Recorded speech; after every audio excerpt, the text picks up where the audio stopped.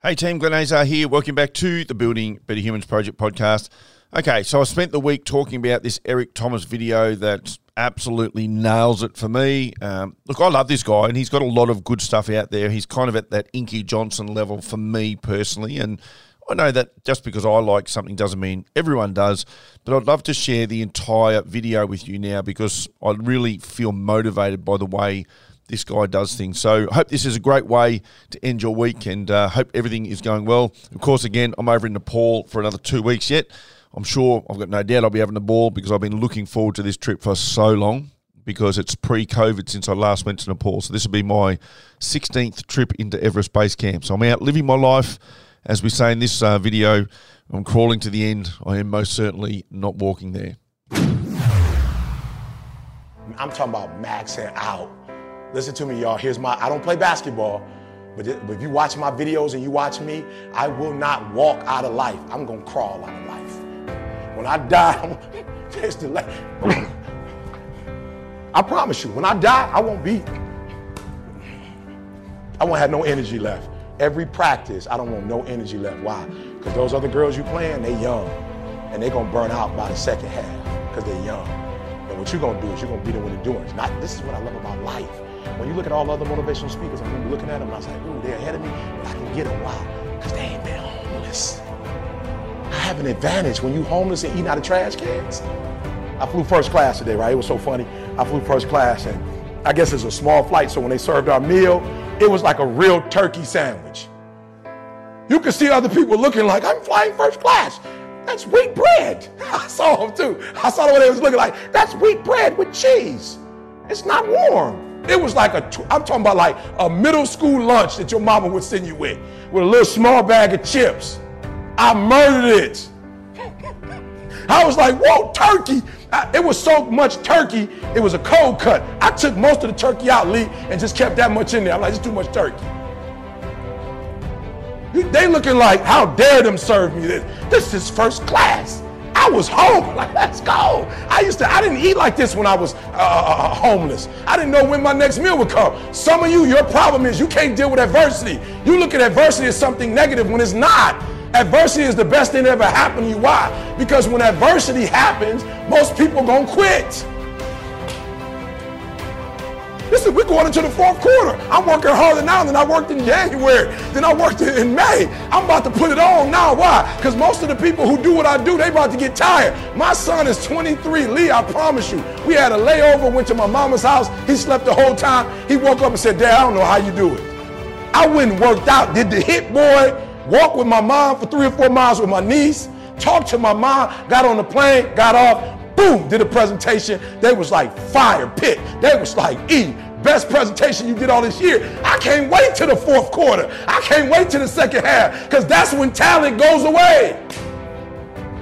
All your talent gone with 5 minutes left. Your legs about to give out. So who wins? Only the person that can go through adversity, that's when you start winning. So that's why you need to practice till you burn out. So when you get on the court, you'll never burn out, and they gonna burn out. They gonna burn out. I'm telling you, you see it. It's like the game goes up and down and up and down. And the last 4, y'all gotta go watch Michael Jordan when y'all get a chance. He would always take a break at about maybe 10 minutes. He'd come back with 6 minutes left in the game, and he would. And Mike would come in those last 5-6 minutes, he would kill you. He would kill you because he has so much energy and so much tenacity and so much strength. And listen to me, I noticed the Michael Jordan, and I'm old, so I don't believe in the Michael Jordan, LeBron comparison. And let me tell you why I don't believe in it. It has nothing to do with offense, because the way Mike played offense, he shut you down on defense. That's the difference. Mike didn't play one way. Mike wanted it so bad that he would put up 30 and he would stop his guy from scoring 0. That's the difference. He played both ways. How do you play both ways? When you're not playing talent no more. You're not playing with talent. At that point, you done dug deep within. Okay, I wasn't even supposed to say this, right? But I got to be honest. I'm going to give y'all one more. I shouldn't say this until I come back halfway through the season. Do you understand the reason why I beat most humans at what I do is because the last 10% is the hardest percent. That's the hardest percent, ladies. The last 5 minutes of game, that's the hard. Let me tell you what I mean by that. While the first 10% is difficult to get started, once you get started, it's something that's called momentum. The challenge with the last 10% of what you do, which makes it hard, is because it's the last and you spent all your energy. That's why the last 10% is the hardest. And you know what I focus on? I focus on the last 10%. And you know what everybody else focus on? They focus on that 90%. So I need y'all to do me a favor. I'm going to need y'all to go to Coach and say, Coach, you're not being hard enough, Coach. We need a little bit more adversity. We need a little bit more adversity, Coach. Coach, you're being soft in practice. I know we girls and you think we can't take it, Coach. I know what it is, Coach. We need you to bring it home, Coach. We need a little bit more adversity. Why? How many women in the room love diamonds? Let me see your hand. You love diamonds. Good, good. And people spend a lot of money for them, right? Listen to me very closely. If you want to be a diamond, ladies, I'm not really into them like that, but if you want to be a diamond, the first thing they do is put it under the most excruciating heat that you can put it under. It goes through heat first. Immense heat. After the heat, now I thought that was enough. You take the coal, you put it under heat, and when all that stuff come off, whatever's left is the stone. That's not a diamond though, it's just the stone. So when you go under heat and you feel like Coach to put you under some heat, that's just the, look sweetheart, that's just the beginning.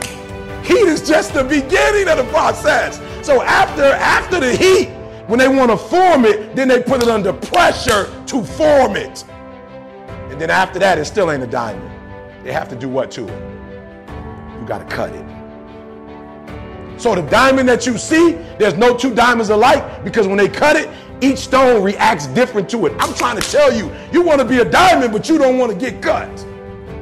You want to be a diamond. You want to win a national title. You want to be a diamond, but you don't want to go through no pressure. You want to be a diamond, but you don't want to go through no heat.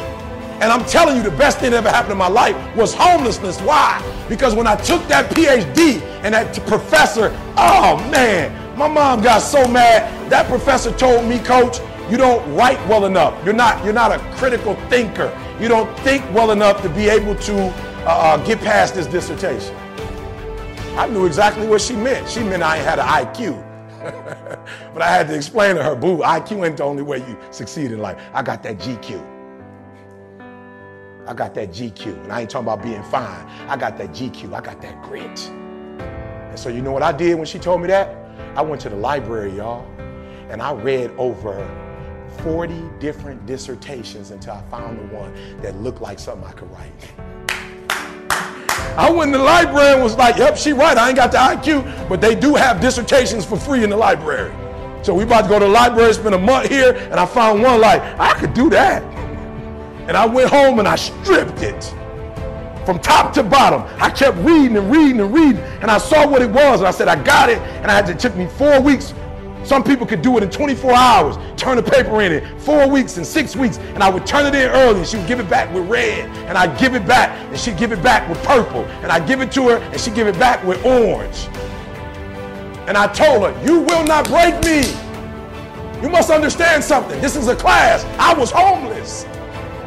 Homelessness didn't break me. You think a course you think a pedagogy 10-12 is going to break me? I was eating out of trash cans. I will defeat this. And some of you, your problem is that every single time you come up against heat, you run. You will never be a diamond like that. You will never be a diamond every time there's pressure you want to break. Emotional, get emotional if you must. Cry if you must. Get it out. But get your butt back up after you finish crying and put a time limit on the crying. You say, Coach, I need 30 minutes. Go take it. But when you come back after that 31 minutes, you better grind. Because if you don't, you will be stuck at that adversity for the rest of your life.